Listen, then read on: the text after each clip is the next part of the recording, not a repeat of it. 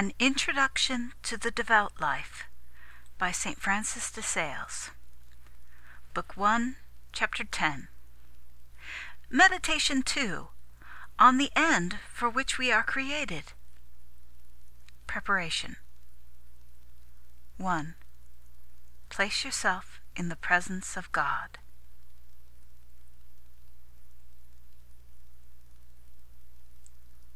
Entreat Him to inspire you.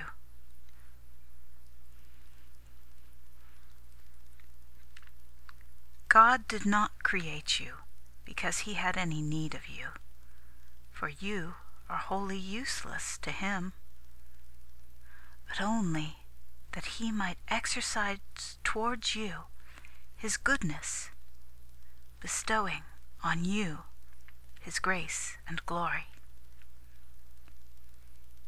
in order to which He has given you an understanding to know Him, a memory to remember Him, a will to love Him, an imagination to recall His mercies, eyes to see the wonders of His works, a tongue to praise Him, and so on with all your other faculties. Therefore, being created and placed in the world for this purpose, you should avoid and reject all actions which are contrary to it, and despise as idle and superfluous all which do not promote it.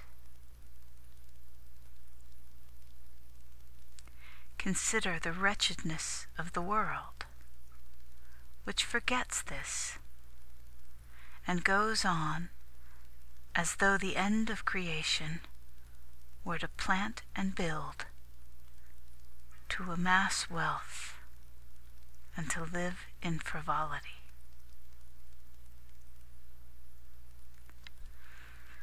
Affections and resolutions. Confound yourself, reproaching your soul with her past neglect, in reflecting so little upon this. Alas, O my God, where were my thoughts when I forgot Thee? What did I love when I did not love Thee? When I should have been nourished and fed with truth, I filled myself with vanity, and served that world which is made to be my servant. Abhor your past life. I renounce you, O vain thoughts and idle meditations. I abjure you, O evil and detestable remembrances.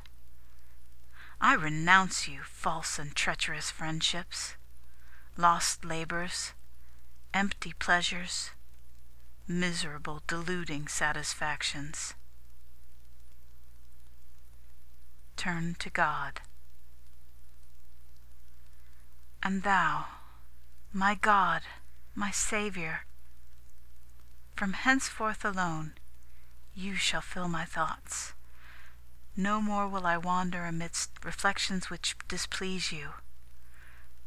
My memory shall daily fill with the greatness of your loving kindness, so graciously displayed toward me. You shall be the delight of my heart and the sweetness of my affections.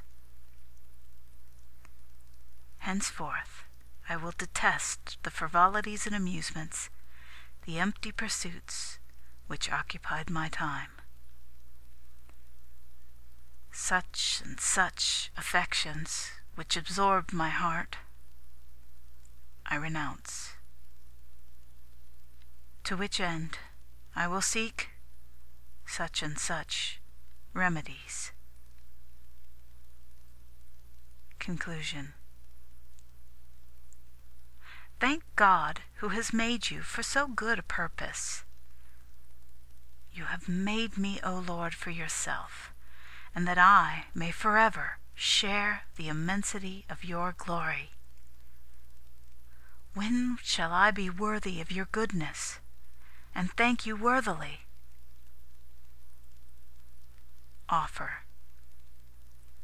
I offer to you, O my Creator, all my affections and resolutions, with all my heart and all my soul. Pray.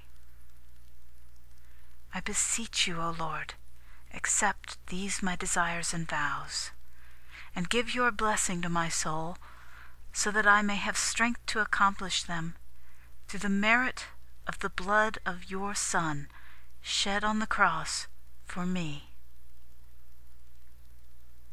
Make the little bouquet of devotion.